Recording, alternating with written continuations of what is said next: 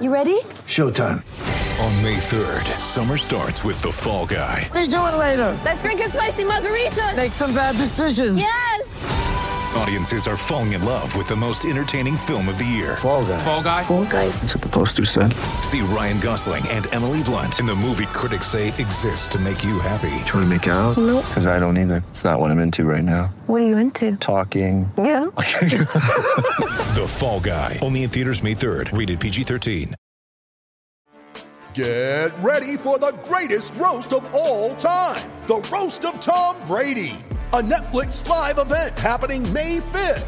Hosted by Kevin Hart. The 7-time world champion gets his cleats held to the fire by famous friends and frenemies on an unforgettable night where everything is fair game. Tune in on May 5th at 5 p.m. Pacific time for the Roast of Tom Brady. Live only on Netflix.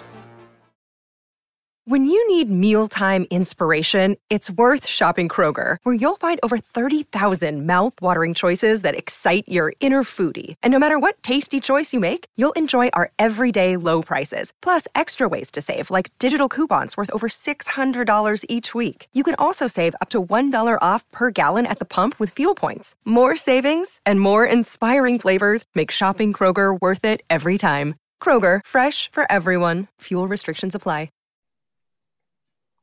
Hello and welcome to the latest episode of the Brighton Rock podcast. It's episode 116. In this episode, we're going to review the Palace game and then go with some footy news. So Palace review. Right, that's done. On to the footy news then, guys. Oh, God, if only we could do that. I suppose we've got to talk about it, haven't we? Well, for anyone that's been in cloud cuckoo land and hasn't observed, we lost the game last night. We're speaking on the Tuesday here. 2-1 defeat. One of the most ridiculous results I think I've ever seen watching football. That's my own opinion. We'll get into the nitty gritty of the match later on. But I am joined by, as usual, by Peter. How are you doing, Pete? Not great, but you know. Yeah, the face says it all. Obviously, we can't show that on the podcast, but yeah, you lose a lot of listeners if you showed my face. To be honest, anyway. Not the best of times, is it? Yeah. And we have one of the Andy B's. We've got Andy Bass back with us. Hi, Andy. How you doing? Yeah, had better days, got to admit. Yeah. Had better days. So the three of us are going to thrash this out now about this game. Just firstly, the fact stuff. Sanchez in goal, Veltman, White, Dunk, Byrne, Alzate in a flexible back five, you could call it, maybe four at one point, wasn't it? After subs. Roche, Basuma and McAllister, the other players further forward with Trossard, also with Mac and Morpay as the striker. Goals in the first half. Well, one goal in the first half for them. Second half, we thought we got back on terms, but they snatched it right at the end. So let's start with Andy. Andy, first of all, your overall take on the game and any obvious statements to make before we get into the finer details. Just crestfallen, basically. We joke. Prior to the game, we joke about these things all the time. How we're going to lose this game, and there's something about this game, particularly at the Amex, that is just so incredibly frustrating. And last night was no exception. It was just an absolute aberration. It's probably the most one-sided game I've seen outside of us, defending at Tottenham a couple of seasons back. It very much reminded me of that.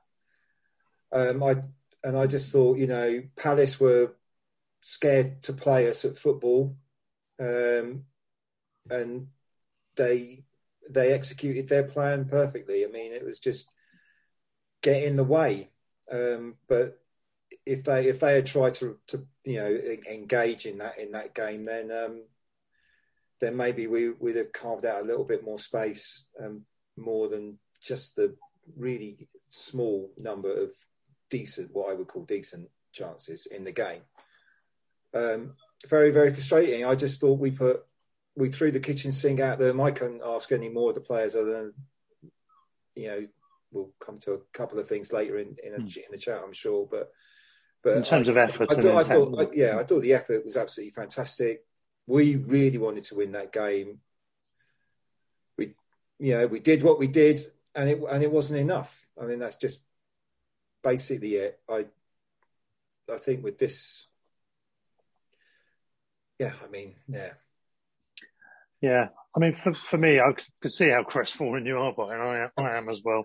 I mean, for me, for my part, I was fuming last night. I was in a foul mood beyond all compare, because what bugs me about this, and with the greatest respect to Palace fans that we've had on the show, a couple of them, and any others happen to be listening, your team is terrible. It is a really bad team, with the exception of just being well organised and, to be fair to them, clinical with the chances they took, which, again, we'll get into that later on. Those are the only 2 points of merit you can say for the team. In terms of I'm presuming it was Alan Smith, who I can't stand, both in terms of his output, just his voice and what he says. I think he's an awful co-commentator / summariser. And I'm presuming it's him that nominated Man of the Match. I think that's how it normally works on TV.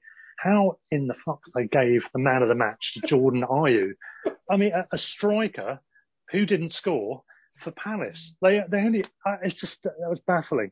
But that just added to the farce of the.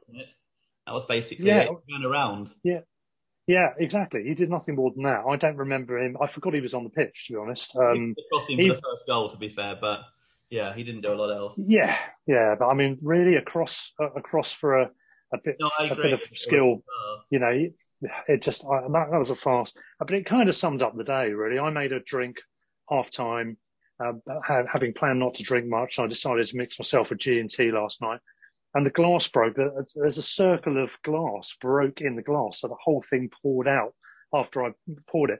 It was just one of those nights. Everything was going wrong, and everything had felt so good in the run-up. What I think mostly about that was the fact we'd been informed. We'd sorted out the defensive issues, we thought. Yes, we hadn't sorted out the scoring issues, but in what was likely to be a tight game, we thought we'd have enough to win this one way or the other. And it was back to square one, wasn't it, really? That was the problem. But what really angered me was, the fact that they are such a bad team. It bugs me that they're ahead of us in the table going into the match, let alone the fact they're now 6 points ahead of us. They really are a bad team. And if all are meant to score a really good volley like that, it's Benteke, who normally can't shoot straight. It's been terrible for Palace for years. Yeah, insult to injury. He wouldn't strike it like that again. Yeah, he's got virtually a goal a season, hasn't he? He's had about a goal a season, and he comes out with a worldie, admittedly helped by giving them the opportunity to some degree. We'll get into that later as well, but it's typical. It all went wrong. Benteke scores. I mean, it's ludicrous, isn't it?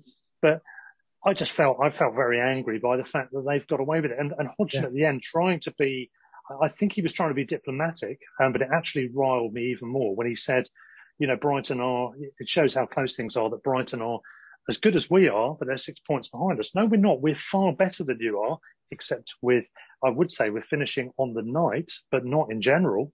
They're terrible finishers overall. Their ratio isn't great.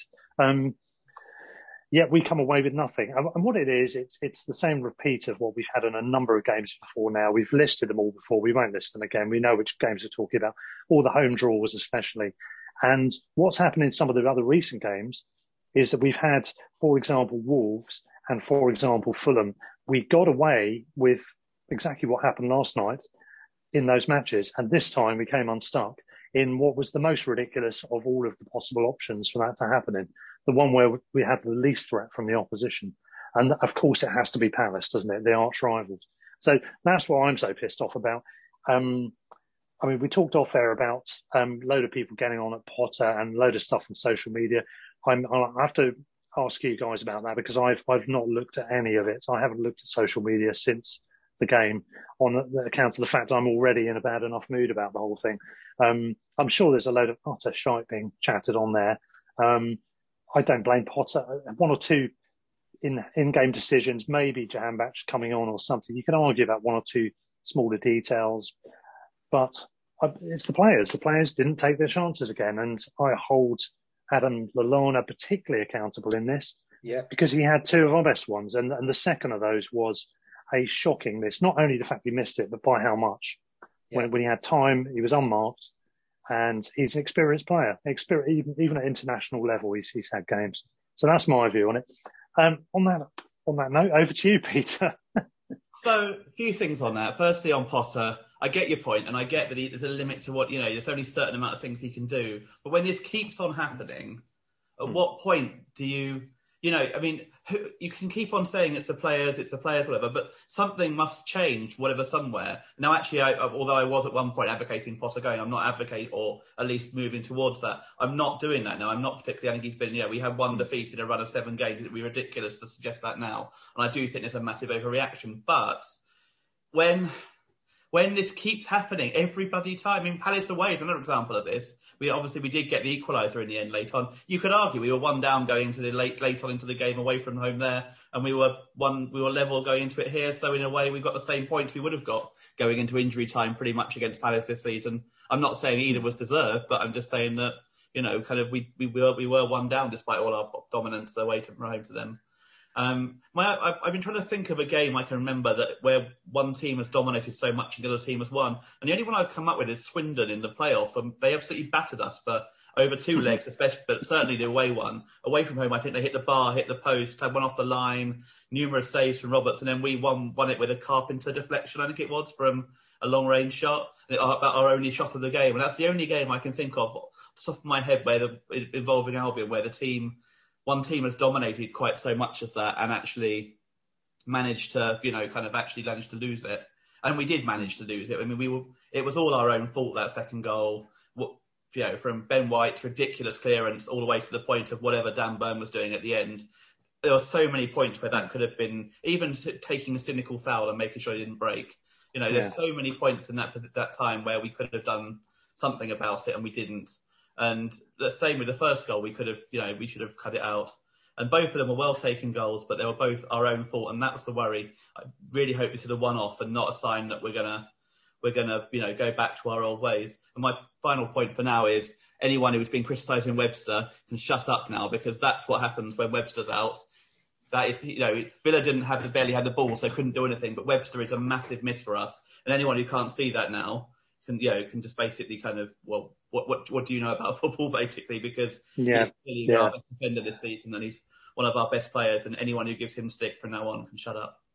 Yeah, that's a huge point. I think he's probably our best defender, to be honest with you. In a defensive sense. You can talk about Lamptey, what he does as a defender going forward and whatever. Also going forward, he carries the ball really well, and exactly. But Webster even does that. Yeah, he's a massive miss, and we have been unlucky in certain respects. Obviously, we mentioned Lamptey there. Solly March, miss him and Webster off the bat and still not have Lamptey back or anything like that as a compensation for it. That doesn't help, for sure. Ironically, Martin's the bigger miss now because Veltman's been so good that we're almost not feeling the loss of Lamptey. Yeah, exactly. But Alzate isn't, or Byrne or whatever, is no replacement for March. Yeah, and I think Veltman was man of the match yesterday. Just going back to you, Peter, according to the BBC, you highlighted this to me, that their ratings are even more preposterous than Mr. Smith's idea of the game. I don't know what game they were watching. They must be in the cuckoo lounge. Well, it's not. It's people voting, though. That's why. It's people, is that what it is? Website and voting. That's why it's so random. Yeah. Yeah, so nearly all of the people voting are Palace fans who are wanting to go on to whatever they can to rate their team. The highest Albion rating was lower than the lowest Palace rating, despite the fact we'd absolutely hammered them. Yeah, which is ridiculous. And that was Veltman, I presume. But who was the man of the match, in my opinion? Veltman was by far the best player on the pitch, not even close. It's not even a question about it. How on earth he didn't get man of the match last night is beyond me. Yeah. Obviously, much of something, kind of something to turn around from last night from him, but it still would have been at least a comfort, something for him. But he has been our best player for months now, probably, since he's really come into the team regularly.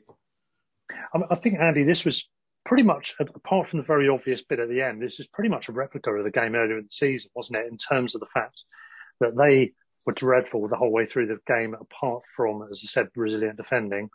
They had one chance and took it. we get back on terms, albeit earlier in the game this time. It was looking very, very familiar, wasn't it? Except for the fact we went a stage worse. Yeah, but I mean, I think time to reflect on it today. I mean, last night was ridiculously one-sided. If you're looking at the amount of touches they had in that box, 2, and they both went in. It was ridiculous last night. But you do see a lot of games. You do see a lot of games where one team has decided, right, we're not going to play. We're going to defend the whole time. We're going to set up. So, very similar to some of the matches we played under Chris Hughton, like when we would go to like Man City or famously at Tottenham where it was Rorke's Drift, where we barely got out of our 18-yard box the entire game, and you see teams do this, particularly against teams like Man City or Liverpool, whatever, when Liverpool were good, and then the so-called better side has to then spend the entire game trying to figure out how they're going to create that little space. I mean, quite often Man City will just end up winning a game like by 1 or 2 goals, but it's taken them like an hour to carve out the opportunity, and they've got the fleet-footed players that basically only need one touch with like no room in a penalty box. Yeah, I think that's a big difference there, because most teams don't do it against Brighton. They do it against, the big teams who've got that quality, don't they? And so this is what happened last night. Palace were basically had thrown the towel in before the game. I mean, it's quite incredible that with their record against us and with their position in the league and the history of the fixture, that they would approach that game in such a fearful fashion, which I think is actually a compliment to us. I mean, which of course makes the outcome of the game even more mind-numbingly frustrating and awful. I mean, it does make you want to headbutt the wall, but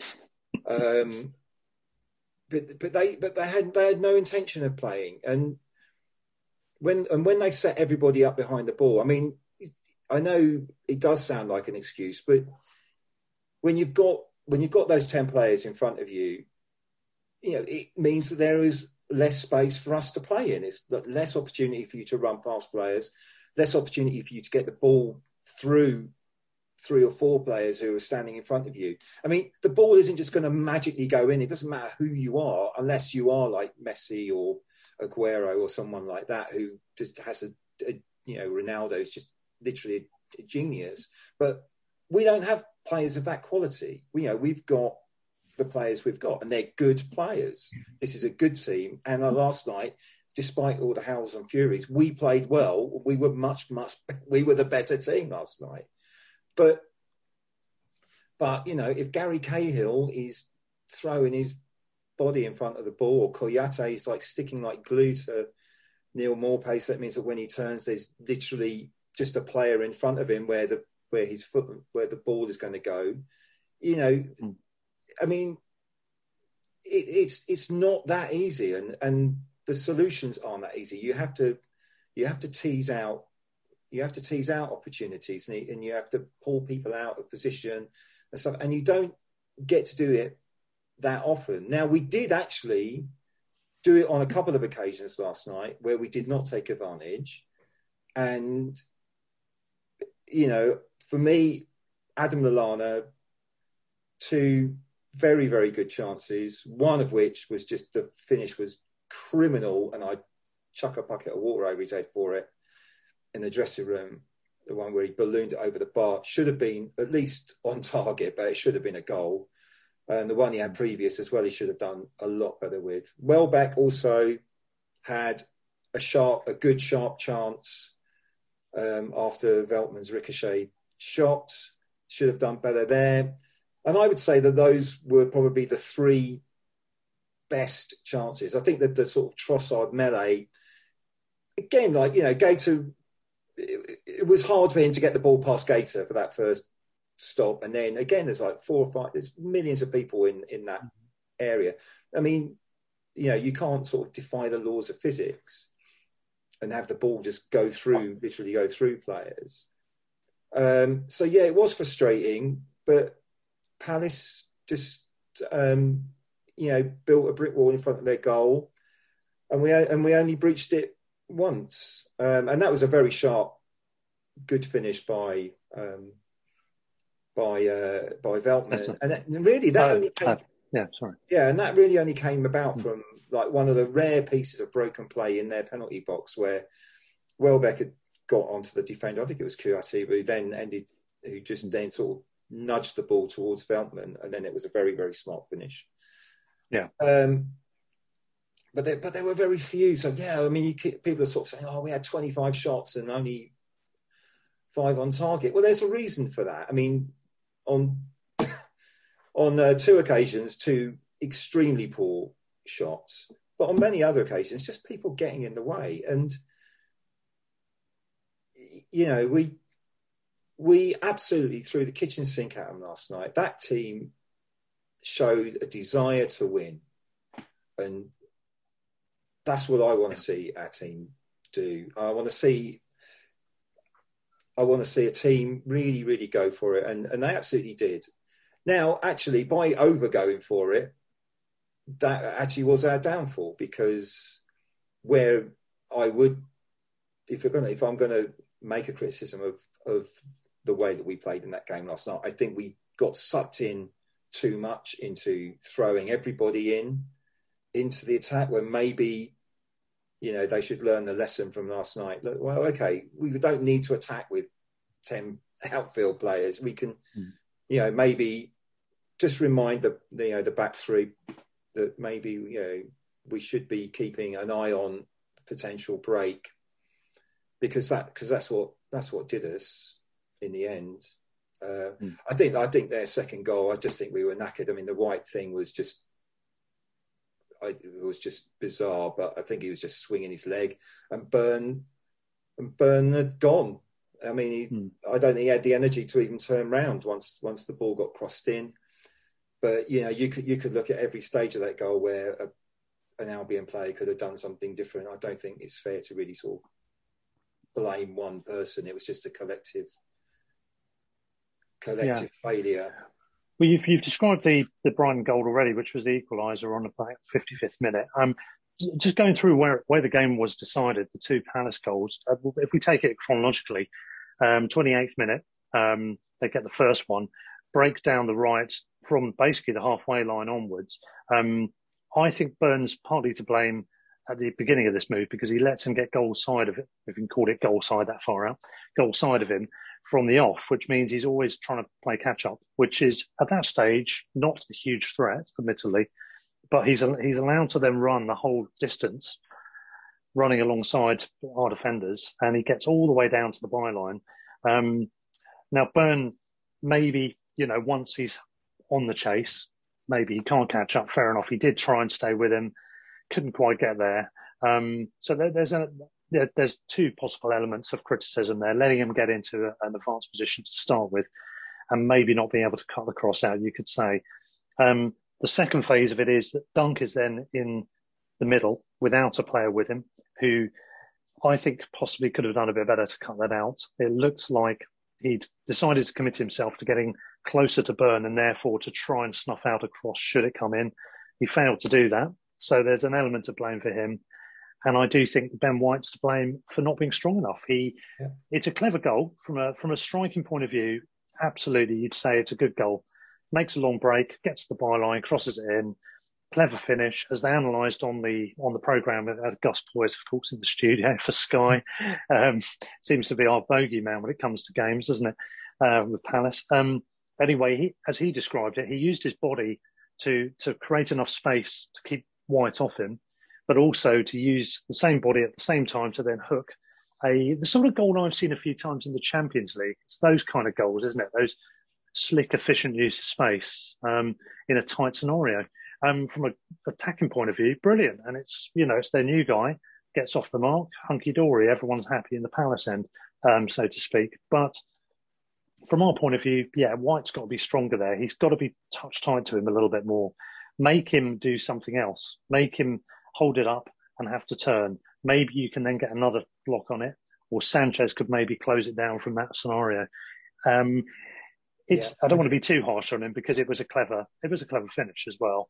But I think off the back of having let the cross come in to then not deal with that cross, it's very, very disappointing. I mean, views on that one, guys? I mean, Peter?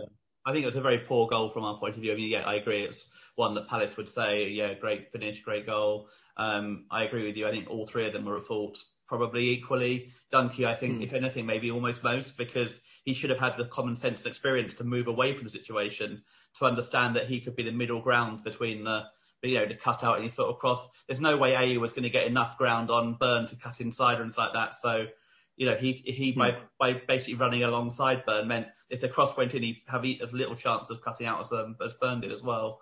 So he should have cut in a bit. Burn should have never let him ahead of him in the first place, and White should have done more. I actually think it was a really clever goal in the sense it's not one I would see us scoring. I think if we were doing in that situation, we wouldn't just run forward down the wing for starters. We'd try and cut inside and stop and wait for other players. And even if we did cross, I don't think any of our strikers have got the confidence to take that first time like he did. I think they'd try and hold it up and try and turn in the area and shoot.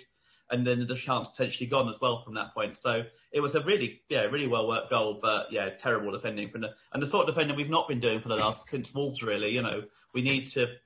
Barring that ridiculous Leicester winner, we've really not been doing that defending. We've been putting our bodies on the line. We've been getting stuck in, and it was disappointing to see because Palace had offered absolutely nothing until that point. I think that touch was their first in our box, wasn't it? So exactly.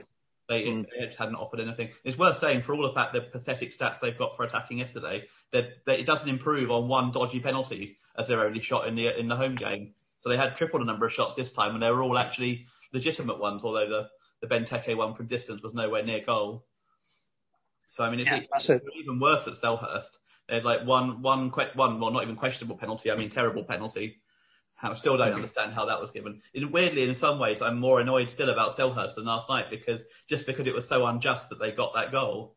And it was just exactly. They edged us out. 2 goals last night, although as gutting as they were legitimate, the penalty at Selhurst was one of the worst decisions I've seen since VAR's been put in.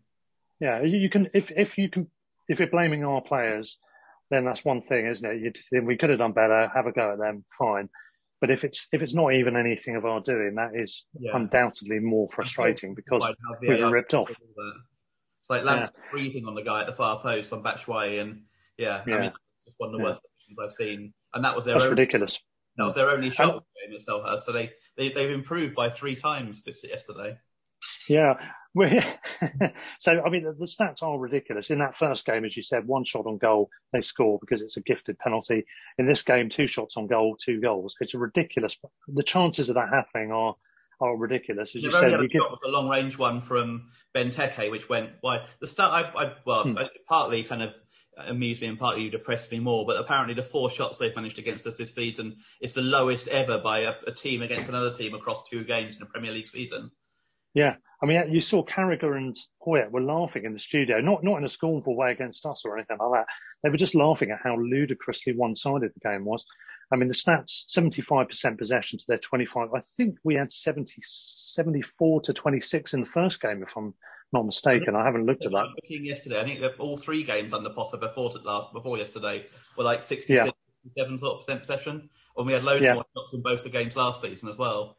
Yeah, and in this game, 25 shots to 3, 5 on target to 2, 13 corners to none. All of the stats tell you. The opposition for like something like 2 against us and like 50 or something, or 40 or something like that. 600 odd passes to 200 or something else as well.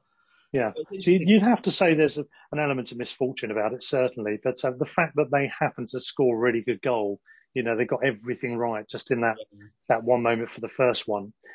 Let's talk about the second goal, because the second goal was. We'll talk about the first half still, technically. Go on. Yeah, sorry. I agree with what Andy said about it wasn't really our shooting last night in some ways, especially in the first half.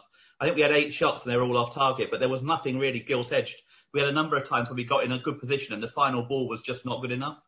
It was too hard, or it was overhit, or it's a wrong decision. And that was what cost us, I think, a lot last night. It wasn't necessarily, yes, it was Lallana's finishing, but generally, I think it was the final ball that was a problem a lot of the time last night. I think, I don't know if you'll agree with this, guys, but the decision making, I think quite often we were picking the wrong pass, or we were trying to work room for a shot, or take an extra touch, or change back, or not see somebody on the far side, not spreading the play in the right positions at the right times enough. There were things, despite our dominance, things that we could have done better to better use that dominance. And the first half, the shots were just speculative, weren't they, really, I think, pretty much. And as Andy said earlier, you're crowded out. It's not easy to carve out the space against a team that's sitting deep.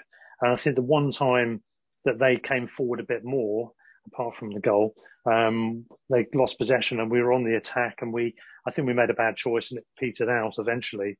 Or it might have been the one where Veltman cut across and it didn't go to anything. But that was the first time we'd opened them up for space because they'd come out of us. And, we've struggled all season. People have said, people have found out about Potter's tactics now and they know how to play against us. Well, they do if they're unambitious clubs. Sheffield United, Burnley, Palace, West Brom, sides like that have played and set up to defend against us. Yes, but in terms of the better sides, we can get points.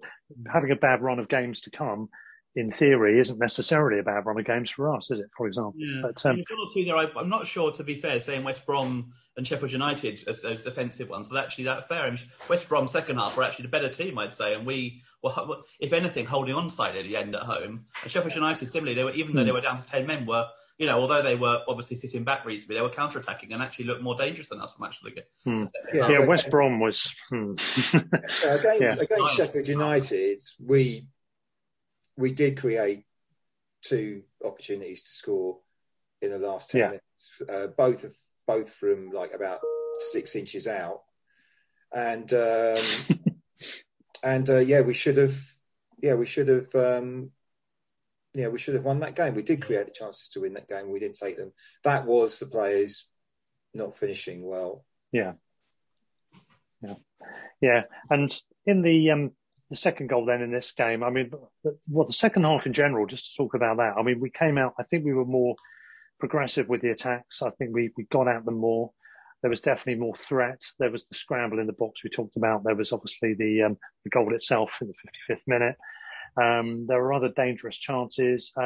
Even Jahanbakhsh, who a lot of people criticised as being one of the subs that came on, whether it was the right decision. I mean, he got a shot just blocked, didn't he? Which looked like he was placing it to the goalie's right, his own left, and it got blocked and went off just past the post on the other side. Other players got close to things as well. We definitely looked better in that half, I think. And I must admit, having to chase 2 goals, essentially, because we really wanted to win the game from being 1-0 down, was looking a tall order. Once we got that first goal in the 55th, I thought, okay, now we've got over half an hour here to get at them and get the other goal. And I've got to say, I would have been not equally, but pretty much as frustrated had we just got the draw in this game, because we had so much domination in the match. But ultimately we couldn't break them down. Ended up getting caught on the break towards the end. There were 2 or 3 things wrong with that goal from our point of view. Again, it was well taken from the point of view of the shots from Benteke. Again, he picks one moment in a rare breed of moments in his career at Palace and beyond, actually, to hit a worldie against us. But the problem started early on, didn't it? White, as Andy said, was probably quite tired at the time. He's just played a really stupid hoof ball over him, and it's just got taken up by Palace. Even at that point, you've still got the defence set up perfectly well to deal with the potential threat. You've got 3 players, our players, goal side of any of the Palace attackers. There is the possibility of pace catching us out at that point. The attack goes down the left-hand side. Veltman's running with him. There's a bit of an argument that he could have possibly cut the cross out, but the nature of the cross was a loopy one. It had gone up very high almost ridiculously high, not what you would imagine would be the best move. However, they didn't have players in the box, and that's why he did it, I think. They've got a big man at the back post, Benteke, very little else in the box, a couple of players arriving just to the edge with Albion players around them that could cover potentially for any rebounds.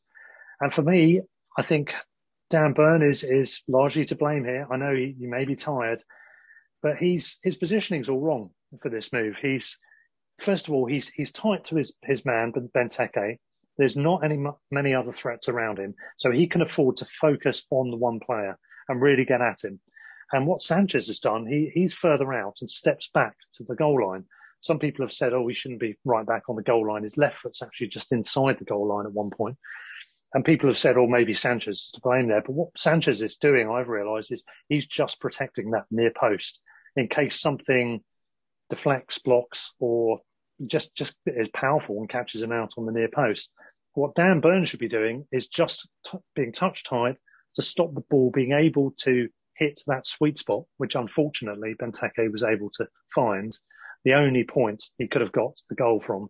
But Burn's position was wrong. He first of all, he's tied to his man, then he drifts a bit, then the ball comes up in the air, and because it's a really high one, he's then lost sight of his man and the ball, because the ball's going over his head. He's moved forward, so he's a little bit away from Benteke, and when he turns round, he makes a step to his right for some reason best known to himself, which just creates a bit of space for Benteke to start to realise he's going to be able to get his shot to the far post, which is where a good striker should take a shot in general anyway. And because he's got that gangly motion and he's kind of leaned at this awkward angle, he's created the room, despite his big legs, his long legs, to allow room for that shot to come in. So his positioning, his body shape, and his tightness to the man are all wrong there. He then tries to cover it. He does his best from that point. And maybe it is tired legs talking, as Andy's alluded to. But really, he's made a rod for his own back there because he's moved out of the position he should have been in the first place for me. There are other defenders there who can deal with the threat further in front of where he is, nearer to the crosser. And if the ball had gone to a rebound, you've got, I think it's Dunk who's in the middle, who's the next man in central position, fairly close to the goalkeeper. He can come out and block any potential rebound scenario. So if Burn tries to close Benteke down, blocks it, and it ricochets through, Dunk theoretically then steps out and blocks the next space. And that's where the next narrative should have gone if it needed to. But because he left that room, he just gave Benteke the opportunity to hit it where he had to hit it. And unfortunately, where he did manage to do. And that's my analysis of it. Would you disagree with that or add or take away from that at all? No, I wouldn't disagree with it at all. I mean, he was out of position. But I don't think it. I would just say I think he's out of position because he just run out of gas by the time he got there. You could see it in his eyes when he turns round. I mean, it's just like punch drunk from running. I spent that second half. He's running up and down that touchline the whole time. I mean, Dan Burn had a very, very good game, and you're right. He was out of position, and you're a professional footballer. You've got to play 95, 96 minutes these days. You've got to be on it. So, yeah, we'll keep the sympathy. We'll keep the sympathy a bit limited there, Dan. But yeah, I mean, I don't think it was a conscious error. I just think it was an error of tiredness. And to be honest, in elite sport, those are the margins. You give someone an inch, they'll take that mile. But yeah, I mean, it's just a shame because I thought Dan had a flipping great game yesterday. I thought he worked exceptionally hard. I thought the quality of his crossing into the box was superb. But he got done for the first goal, where I think that's an example, a prime example of how we overcommit the attacking fullbacks, and we know he's not the quickest. He does struggle in those one-on-one situations. If the game's in front of him, he's very, very good. But when he's chasing the game, Yeah, that is right. not his strong suit, and that is a weakness. That is a weakness in his game, and it does occasionally get exploited, like it did last night. But I felt for Dan Burn last night. I thought he gave everything, and I mean, it's a bit like the Wolves game, isn't it? Really, it is what it is. I think you can. I think there are some overall general lessons that we can learn from this game, but I also think that sometimes you can just overanalyze it. And I thought your analysis was absolutely spot on. You picked apart every single thing that he did wrong, and he did do those things wrong. But it's the 96th minute. He's absolutely knackered, and I don't know. Yeah, I mean, I'd agree with that. I think the thing for me, I was going to say, is that if you go back to the Lallana chances, if Lallana takes one or both of those chances, if both did occur after he takes the first one, you're talking about a different game. We would then be able to sit deep. It would be about defensive substitutions then, wouldn't it, as well? So you potentially, you might not even have Dan Burn on the pitch. He might have been rested if he'd worked hard. So one thing on the bench. Yeah, that would one be thing my other criticism of Potter. Actually, he didn't have Karbovnik on the bench yesterday. Now, assuming he's not injured, I don't know why one spare defender is not on the bench. Well, I was going to come to that next, actually, and I agree with what Andy said. I do think, ironically, Burn did a lot of things well, and he's clearly a manager's man, and I mean that in the nicest sense, that he's a hard worker. He clearly has a good attitude, and he tries his best, and he's not a bad player at all. But I think the problem is when he's the first choice, that's where you're into difficult territory. Now, we've had, as you've alluded to there, Andy, we've had Alzate being committed too far forward, and I think Alzate's struggling in a left wing-back role or a left midfield role, if that's what that was at certain points. Yeah. It's not his forte, is it, really? He's better right side if he's going to go wider, and he's better in the middle in various positions of advancement in the central area. Well, the left side is not his game. And I think horses for courses, as much as you can, if he is fit, Karbovnik should be maybe playing if he's going to play that system, given that Webster's not available and Burn had to play as the centre-back of that scenario. I just thought that's where we had a problem. And obviously we are missing Solly March. I would like to see Karbovnik given a chance. He did well, didn't he, in that game? I was very impressed with his debut.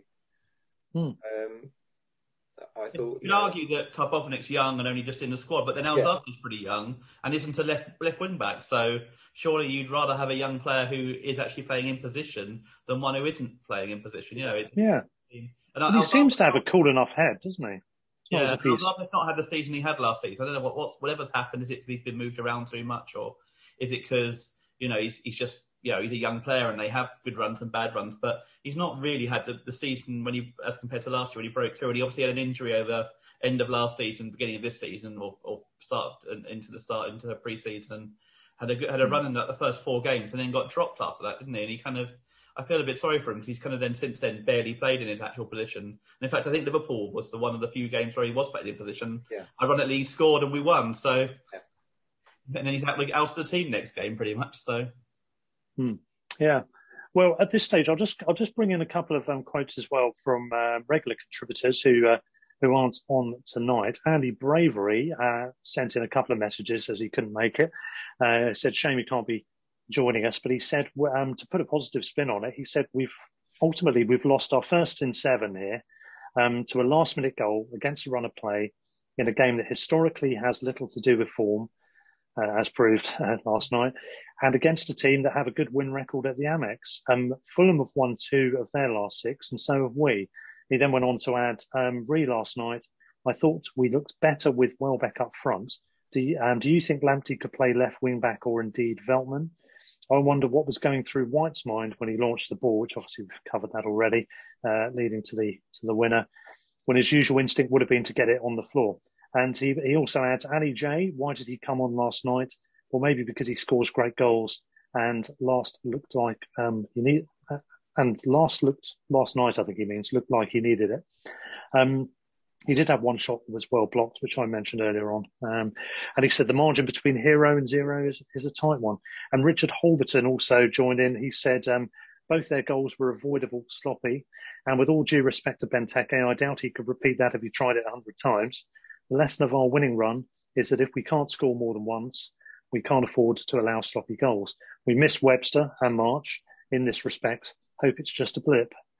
So, yeah, that's a couple of pointers from other people, and I can't disagree with most of that, really.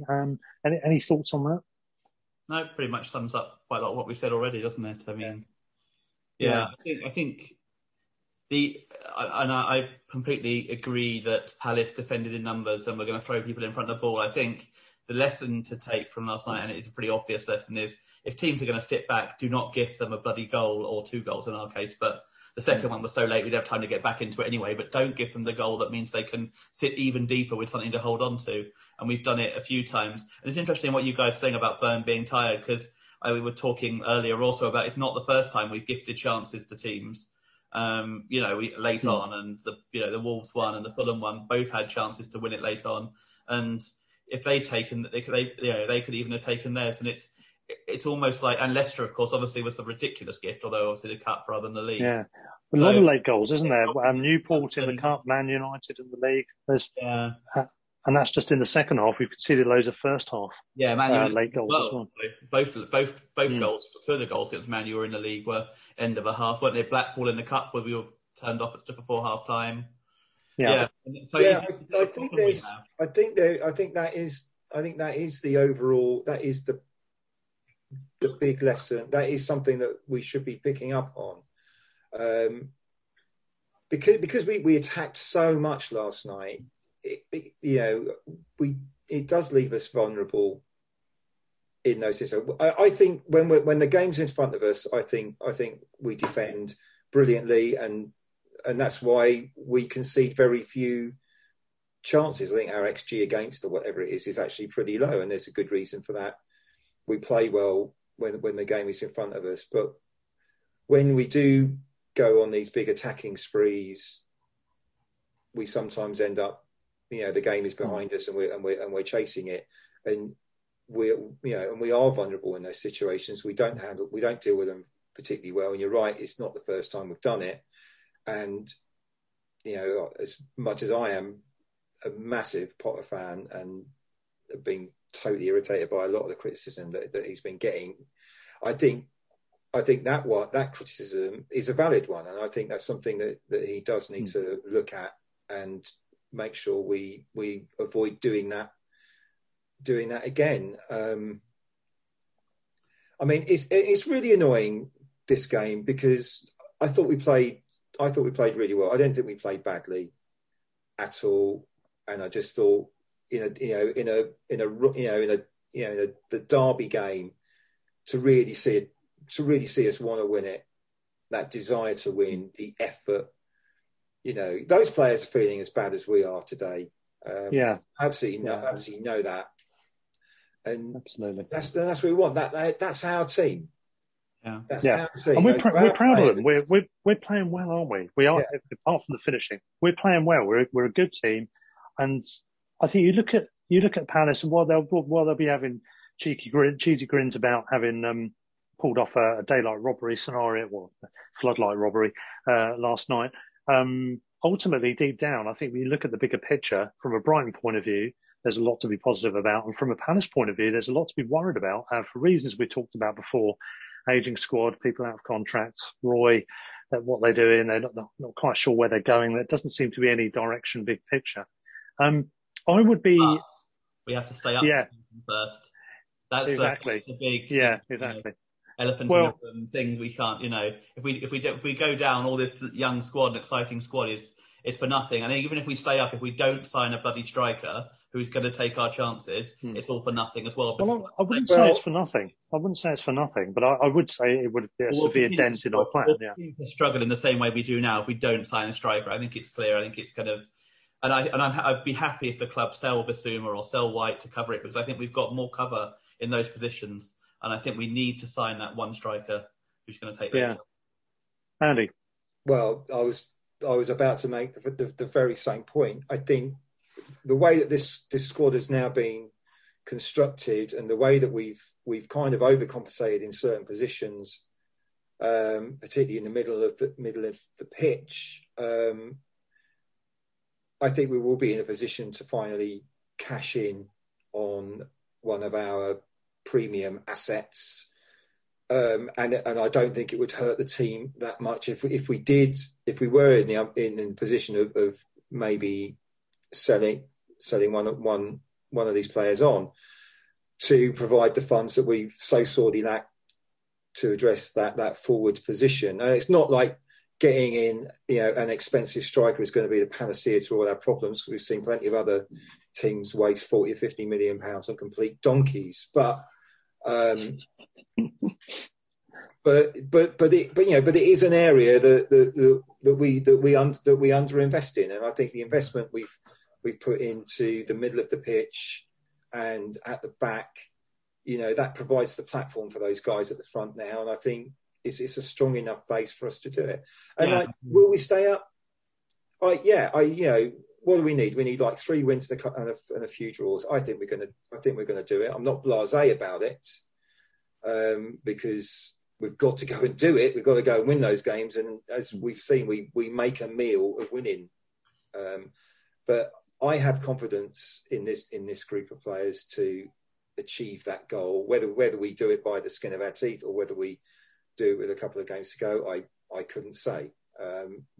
But I do think we'll do it, and I do think we'll end up selling somebody, maybe Bissouma. And I have to say, I actually thought Bissouma was quite poor last night. Yeah, I thought he looked very lethargic and leggy, and not maybe as involved as some of the other players, because there was a lot of very, very busy performances last night, particularly Trossard, Maupay running around, great intensity from them. Burn, Veltman, just unbelievable, cool as a cucumber, what a star he was. But a lot of activity. I thought there was a couple of times where he didn't win challenges he should have won, and maybe he didn't control the ball as well as he has done in other games. I don't know why he didn't perform. Yeah, he looked quite lethargic, didn't he? It's almost like the bad side of Paul Pogba kind of emulated there. It was that sort of thing. I don't know why it was, but I mean, when Lallana came on, I was hoping he was going to come on for Bissouma rather than McAllister. I mean, he went for the more like-for-like attacking type thing, but I thought McAllister was good again last night. Again, busy, always involved. Yeah, love him. He's great. Just kind of. And whilst I've been saying we should need to stand back a little bit, I thought he stood back a little bit too much. But no, I don't know, if someone gave us £50 million for him in the summer, and we were able to reinvest that elsewhere in the squad, then it maybe wouldn't be. Absolutely, and that's going to be the way that we'll have to do it, isn't it? But the finances as they are, we're not going to splash out and keep all our assets. That's simply not going to happen, I don't think. But one thing, I'll go back to you, Peter, in a minute, but just very quickly, I was going to say the one thing is, if we did happen to go down, which I'm still completely convinced we're not going to, even though it is possible, ironically, perhaps in one way that could work in our favour in as much as we could get in a player to play in the Championship who becomes the next Ollie Watkins, Ivan Toney type, who cuts his teeth in the Championship with us and then goes up with us, so that we don't have to spend 35 million on that very same character, maybe. Who knows? Anyway, Peter, back to you. I was going to say if we did sell either Bissouma or White, I think we already have a pretty good base without signing anyone. We've already got a back three potentially of Veltman, Duncan, Webster.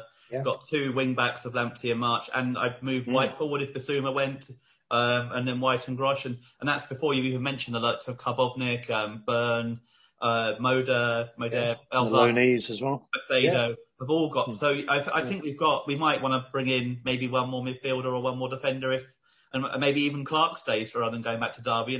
We've got or one of the young defenders. So we've got, I think, in those positions enough quality to make the first team. I might bring a bit more cover in at the back. So I reckon we can get away with hopefully selling one of those two. And if we can bring that striker in and maybe one more creative player as well, we've got more than enough quality in that area. I mean, you look at the number of players we've had playing in central midfield this year, ignoring the actual central midfielders, White, Grosh, Lallana, none of whom you'd obviously think of as midfield too, but have all managed there. My other frustration from last night, and it's of all the stats, it's like another one that stands out. 13 corners. I mean, we've cut out the silly goals from set pieces, but we've not managed to become prolific from them. And we had 13 corners last night, and I don't really, there was a few short ones and a few actually where there were a few scrambles, but I don't remember really any of like Dunk or Byrne or White or Veltman having a clear header on goal from any of them. I may have missed one, but we didn't really there were some decent deliveries, but they always seemed to get to them. And I don't necessarily think it was Grosh's delivery. I think it was more positioning sometimes.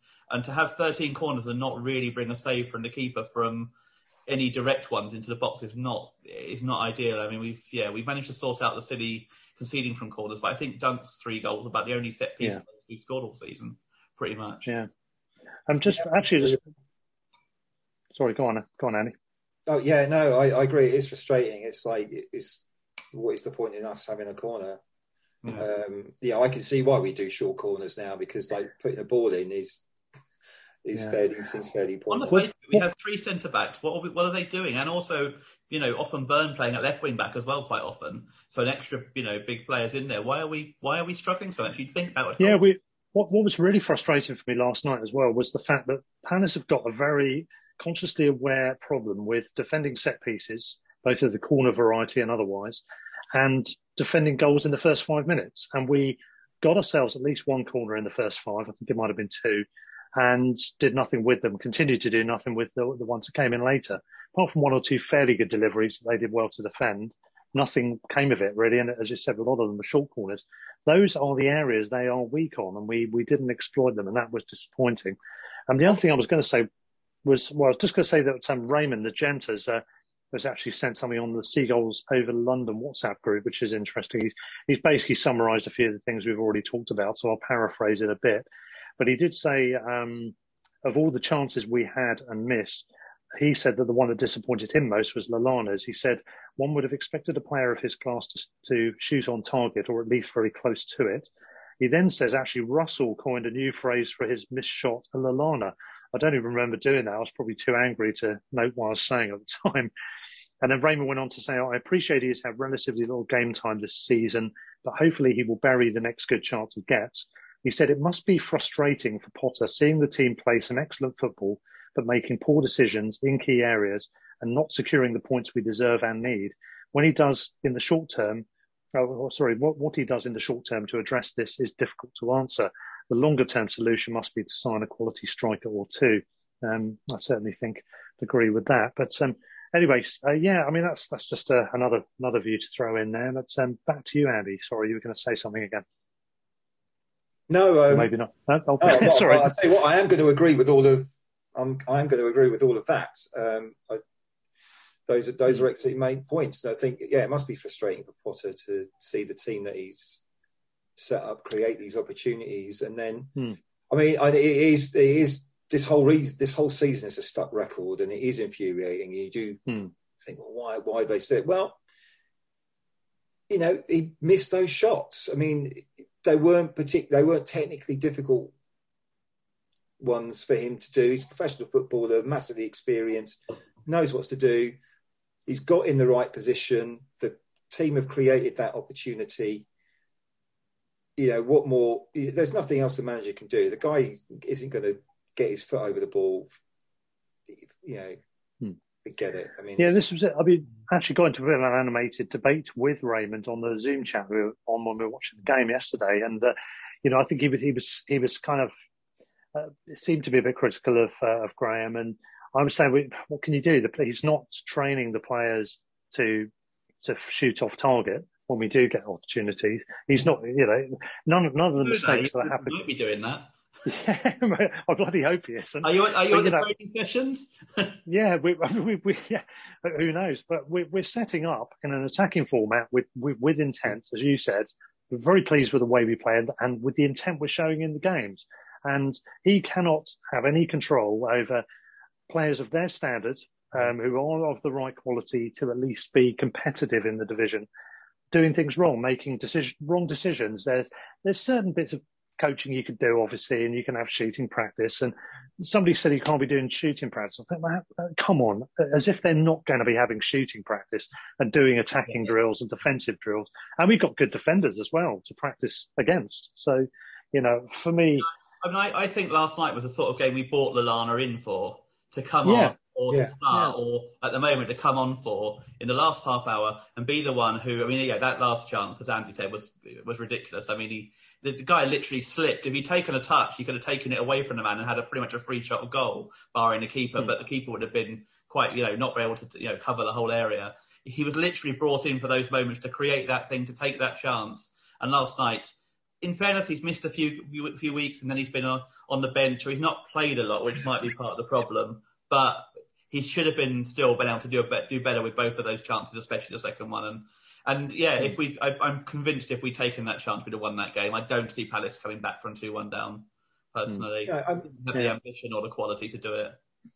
And I think, the game has happened. We've got a big game on Saturday now, and so we've just got to put this to bed. I think we have to keep in mind, particularly against West Brom, who actually I think have played some really nice football this season. I do think their defence is bad. I think it's worse. I think it's worse than Palace's. But going forward, they're a threat. They've got some really good technical footballers that can transition the ball up the field really quickly. And I don't see West Brom putting 11 behind the ball. Because the point's really no good to them. Yeah, they have to win. They do need to win. And they do have some tools to actually achieve that, to achieve that win. So I think they will attack us way more than Palace did, and that makes our defenders work harder. But I think it does give us more opportunities to score at the other end. Yeah, exactly. Yeah, and that's what we've got to do. We've got to capitalise on that, I think. And we're playing, of course, 3:00 on the Saturday. Fulham, Palace are going to roll over and get their tummies tickled at midday on Sunday, no doubt. So I think, although Newcastle, of course, did lose at the weekend, so we're no worse off in terms of, the head-to-head with them, so to speak.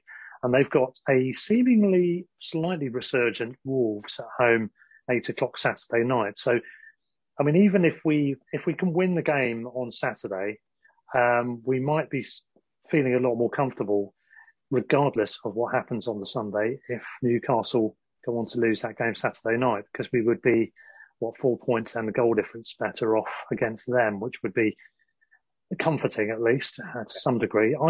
I don't see us going down, and I don't want to look beyond this weekend's fixtures really, other than just look at that and look at it and think, well, you have to assume Fulham might win that, and then things do get rather interesting, regardless of whether we've won the match or not.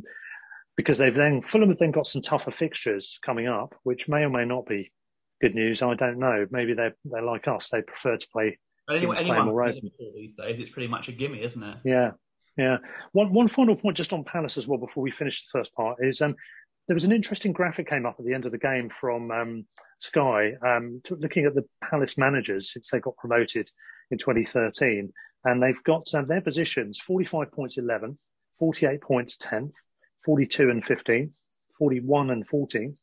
And then under Hodgson, they got 44 points and finished 11th. But if you remember, that's the season when they started with De Boer in charge. So they had the exact opposite of a head start on points. So to get 11th in that first not full season he had was actually very impressive, I have to say, all things considered. But the interesting thing with that for me is that they got 49 points, but finished 12th the next year. And then last season, they got 43 points and finished 14th. And I wouldn't be surprised if they ended up slightly lower on both matters next season if they stick with Hodgson. I wonder if they will. And if they don't, is it the devil you know? Is the change more of a risk? It's difficult to say. All I do know is all Palace fans seem to want a change. pretty much all of them in the summer rather than now. But it's going to be interesting. I mean, maybe it's a blessing in a way if Palace keep clear of relegation now, survive. If we can survive, maybe it's good for us next year. A, to get revenge, and B, they might be the sort of team we want in the division next year. I think that it's a bigger risk for them to get rid of Hodgson than it is for us to get rid of Houghton, or was for us to get rid of Houghton, mainly because Houghton in the last 6 months was taking us down anyway, and would have done if it wasn't for Cardiff messing up a couple of winnable games at the end. Whereas Palace have always been, that bit further clear. And as you say, the last time they tried something different and tried to make it work, it failed spectacularly, and they gave it like 7 games or something like that. So I actually think that there's more chance of them going down, but they probably longer term have to do it. I mean, they have to do it anyway because Hodgson is, obviously getting to a certain age anyway. The question is, but also with the number of players out of contract, I think they probably have to do it at some point. They might as well do it when a new person can bring more players in. The question then is, how far do you go? Do you go for someone similar to Hodgson, more experienced and that sort of thing? Or do you go for a young manager like we did with Potter and take the risk that then that could spectacularly backfire? Yeah, I'm wondering who it's going to be. I mean, Dyche and Howe seem to be up on the list of possibles. Experienced Premier League managers. A lot will depend, I think, on what Burnley offer Howe, on what Burnley offer Dyche, and how much they're willing to invest these new owners who obviously have come in and saddled the club with a lot of debt. So it doesn't necessarily bode that well. Because I imagine Dyche at some point will be looking around and saying, well, if you're not going to back me, I'm going to leave because you can't keep performing miracles. Yeah. I mean, Howe has brought some Championship standard players in and done quite well with them for a period at Bournemouth, so he might be a good option for them. I don't know. We'll wait and see. Now as well, but that's just what we need, isn't it? A bogey man to go in terms of results against to come in at Palace. Just what we need. That would be the worst case scenario, wouldn't it? Even if he doesn't do well for them overall, who knows? Anyway, we're going to take a break and then have a shorter second part where we're going to give our views on a few bits of footy news. So we'll be back in just a moment. Stay tuned, folks.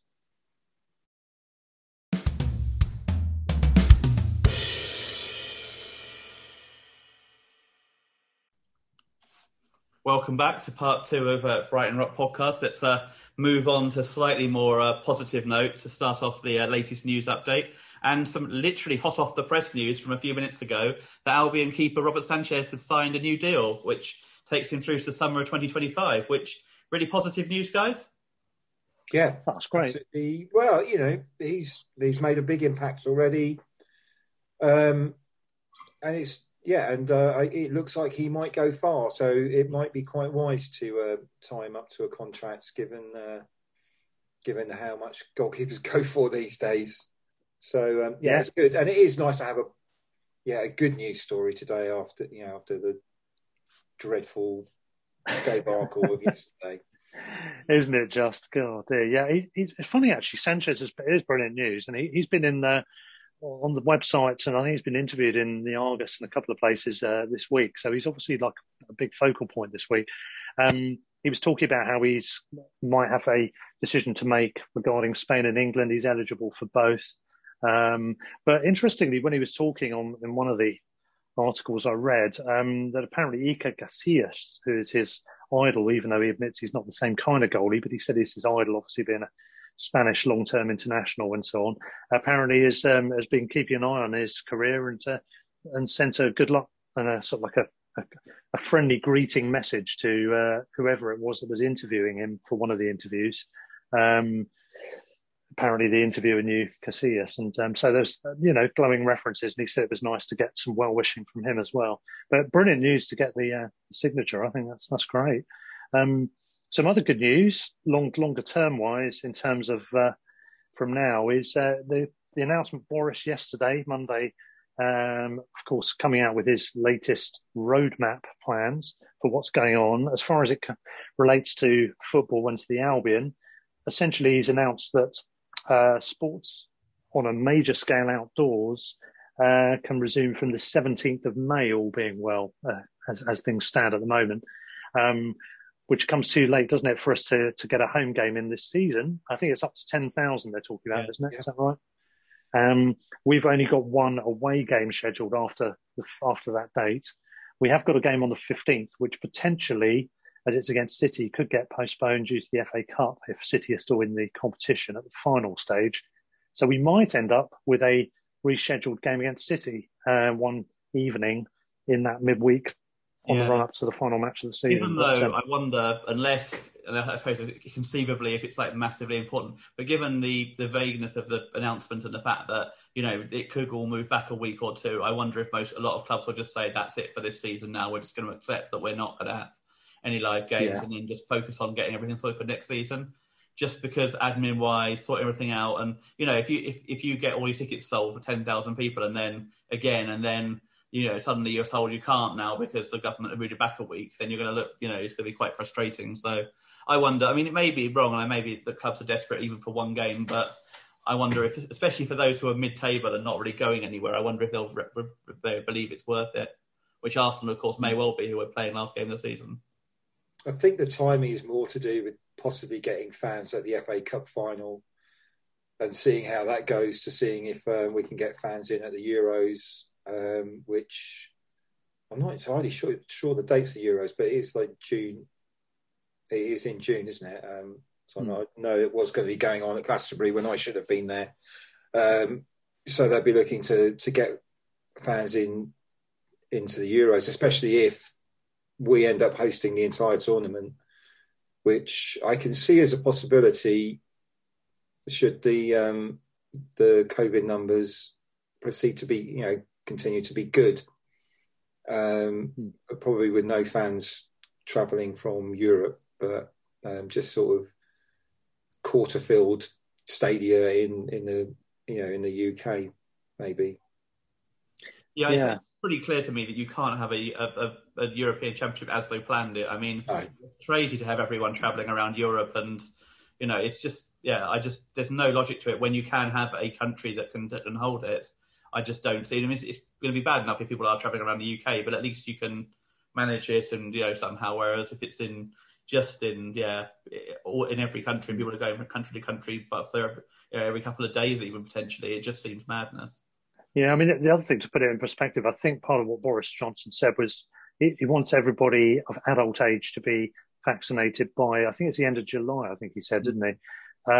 Which, when, you know, considering the rate of vaccination rollouts that we've been doing, and we're way ahead of the game in most countries, the idea of other countries' fans coming over seems fairly fanciful to these shores, given that we're only just going to manage to get them by July.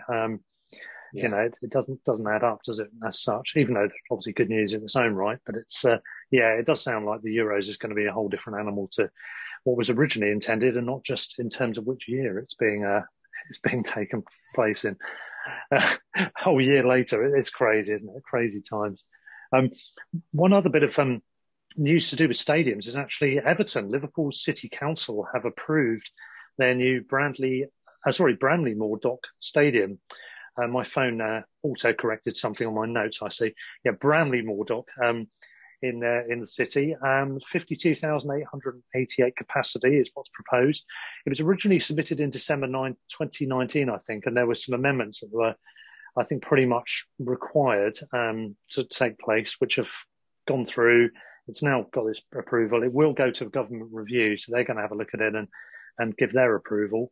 The idea being that once approved, it will be a 3-year construction period. So it'll be a while yet before we get to move to the new or see them in the new stadium. And, well, disappointingly miss out on our letterbox view or no view from Goodison Park. Glorious, isn't it? Yeah, it's a question for you. Which one's a better view, Selhurst or Goodison? Oh, my goodness. When you use the word better there... worse maybe more appropriate, yeah. Well, judging by our away record, Everton, we might want the bad view, to be honest. I have to say, not being able to see what's going on the pitch at Goodison Park is normally... It's just a terrible, terrible ground. I just think, I mean, architecturally, it's very nice, but it's not suited to having seats in it. It's better when you could stand at Goodison, but it's just it's just a rubbish away day. We always play terrible there. I quite liked that little sort of that fan zone thing outside, which I thought worked really, really well, and I quite enjoyed that. But the but inside the stadium, it's just so antiquated. It's really cramped, uncomfortable. The split level of the fans, so I'm not really a big fan of. And yeah. Other than that, and their new stadium, their plans for their new stadium look terrific. It looks really nice. It does look really good, doesn't it? Yeah, so really interesting. Yeah, I really hope that they can get that done. But especially as they're actually marginally more entertaining to watch than they have been in recent years. They actually play some non-soccer football now. Mm. It's a shame they didn't turn up against Fulham, who did have an even worse record than we did. They played them all of 22 times, which is far more than us, I think. And they'd lost every single game until, of course, they go and win 2-0 last week. I'd add to Fulham Newcastle as well. They've lost to both of them at home recently. That's true. Yeah, thanks, Everton. Callum Wilson could have scored both, didn't he, before he got injured? So, so like 2 games. Recently, they've won at Liverpool, beaten other teams, beaten Spurs in the Cup, and lost at home to bloody Fulham and Newcastle. Well, I think we just have to go and get the wins ourselves rather than relying on other teams to help us out. I think exactly. Let's just get it done ourselves without worrying about other teams. Yeah. Somehow it never works like that though for us. No, but you just know we'll lose to West Brom and then we'll beat whoever we've got coming up, isn't it? Man U or whatever. Leicester's the next one. It's funny. I think I said at the time after we beat Liverpool, we've got ourselves every single season we've been in the Premier League. We've got ourselves in a position where we can actually make ourselves quite safe at a reasonable time. And if we had 1 or 2 more results, and every time, including this time, we failed miserably. The first season, going into the international break in March, we'd had a really good run, beaten Arsenal, and then had a really bad run until the Man U game. The second season, we obviously were looking really safe in the new year, and then had a dreadful run. Even after Palace, we then had a dreadful run. The last season we had a few wins at Christmas again, and then onto the dreadful run. And it just seems like we're not capable of taking that next step to make ourselves safe. Even 13th or 14th, where we actually would have that gap. We always seem to want to be just floating above, but never actually dropping in. Ironically, because then when we're looking like we might drop into the bottom 3, we'll then pull out a result from nowhere. It's just the Brighton way, isn't it? It's just something that we can't afford to keep doing that forever, because we'll become a Wigan and then eventually we will go down if we carry on like that. However nice football we play, it's not easy supporting this team. There's very few boring seasons, are there? Where it's like, we're just average mid-table. Yeah. I think that might be the title of the episode, Andy. You've just given me there. It certainly feels that way at the moment. 2 other bits of news. I mean, one on a sour note, unfortunately, and a little bit alarming in one other respect, which I'll come to in a minute, is the news that Gordon McQueen is the latest former footballer to be diagnosed with vascular dementia.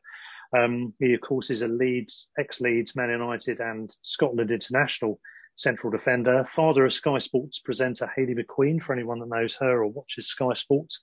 Made his name, chiefly in the 70s, didn't he? The thing that I found extra disturbing about this is that last sentence there, the 70s. It's kind of it's the later era from those cases that we've seen largely before, which is mainly centred around the 50s and 60s players, I think, isn't it, broadly speaking? And you can see that this issue is carrying on into the next level. And I think Gordon's in his 60s. So that's a worry in that sense, that they're getting... It's carrying on for the next generation after those World Cup era people, and also the fact that he's getting it at that age. It's a worry, isn't it? And it just projects further light onto the need for as much possible scrutiny as they can into what's going on and the harmful effects.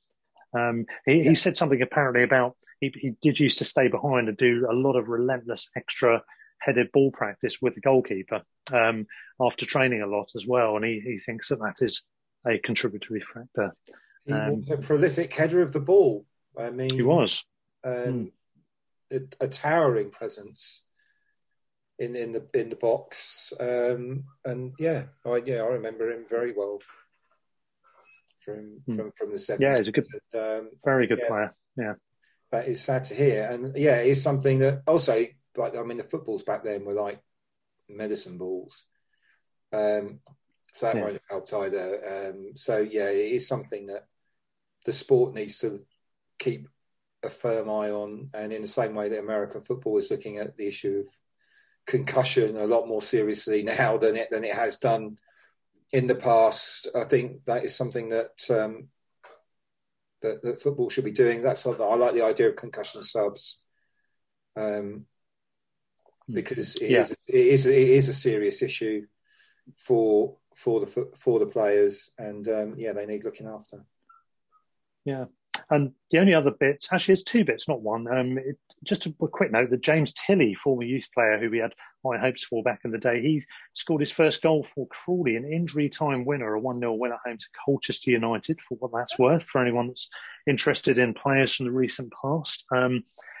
They described him as a midfielder. I always thought of him as more of a forward, or he can be an attacking mid, I think. But anyway, well-taken goal. I saw it on the highlights for EFL the other day. I did actually watch the Coventry-Brentford game live to have a look at Ostergaard and Gyökeres. Gyökeres was a fairly late sub, actually, in the game. But Ostergaard, he's quite solid. I did feel a couple of times players got the wrong side of him a little bit. He looked like he might be a bit slow picking them up. But they played a good game. They won 2-0. It wasn't a great match, to be honest. But they won solidly 2-0 against Brentford, which was a good result for them, and steers them away from trouble, which is obviously more of a positive psychological experience for our players if they can avoid relegation. It's too early to say, and it was difficult to really judge much from it, but just as a matter of mention. But also related to that, Peter, I think it was 2-3 weeks ago, we were singing the praises in a rare chat about the EFL and how well Brentford are doing. It looks like they might go that step further this year. Yeah. You have swiftly cursed them. They've finished, I think it was a 21-game unbeaten run, largely made up of victories with 3 straight defeats, yes. So I mean, anyone else wants to write in and get rid of cursing other teams, then I'm happy to any team that's doing well in another league that they don't like. But on a serious note, Ostergaard, I saw quoted in, there was a bit of coverage around him last week, I think in The Athletic and on some other papers, saying basically he's got a 1-year option, or we've got a 1-year option with him, but he really wants to sign a new deal and stay with us, or at least go out on a better loan and have a long-term, prove he has a long-term future if he's going to stay. Otherwise, he'd rather leave next season. And to be fair to him, that's fair enough. I mean, he's got Championship football this year. If they've seen that and not convinced he's got enough, then they probably need to kind of maybe look at selling him, maybe, or whatever. I'm assuming we'll take up the 1-year deal, because at his age we could at the very least get a decent sell on for him. But having had a year in Championship, he probably hoped to. But then, of course, Matt Clark's had 2 years at Derby and is probably above him, at least in the pecking order. So, it's hard for our centre halves. And you've got Roberts obviously doing very well at Rochdale. You'd imagine that or doing pretty well from the sound of it. He's probably heading for the Championship next season, you'd have thought, if they can find a decent loan for him. And then Van Heck doing okay, I think, in Holland as well. So, as always, we've got a million centre halves spare in some, lying around kind of in case of emergency. Yeah, 2 a penny. Yeah, but no, I think you're right. Ostergaard's coming to a sort of like a crossroads, isn't he, in his career? I think possibly another year. Obviously, he's very young from where I'm sitting, but is actually kind of making a point where maybe he does need to to get regular teams for a permanent team rather than on loan. Although Wilson, of course, shows he's obviously coming to the team this year after being on loan for 8 years. Well, one side note, when I think about on age, I felt very old the other day when Man U brought on a player whose name Shola Shutire or something like that, Shortire, who was born in 2004. What? Which made me feel very, very old. He's born in 2004. He was 17 apparently, so he's born in I think February 2004. It made me feel very, very old. I mean, I was old in 2004. Same here. Born that late. It didn't feel that long ago. People born in the year 2000 were first coming through, and now it's 2004. Soon the majority of people would have been born this millennium, and that's when you're really going to start to feel it, if you're not already. Mm. That made me feel extremely old. Yeah. Well, on that cheery note, we'll wrap it up for this game, for this episode. Just to mention, there are a few plans afoot. We're in the process of a change of sorts happening to do with the pods. Nothing that will affect the content as such, but you will notice a couple of changes coming up soon. More on that as you'll realise in due course. But as far as this episode goes, we'll wrap it up there. Obviously, it's a disappointing day at the office. Let's hope it's just a blip and we can go back to our other recent form particularly in this next game coming up against West Brom.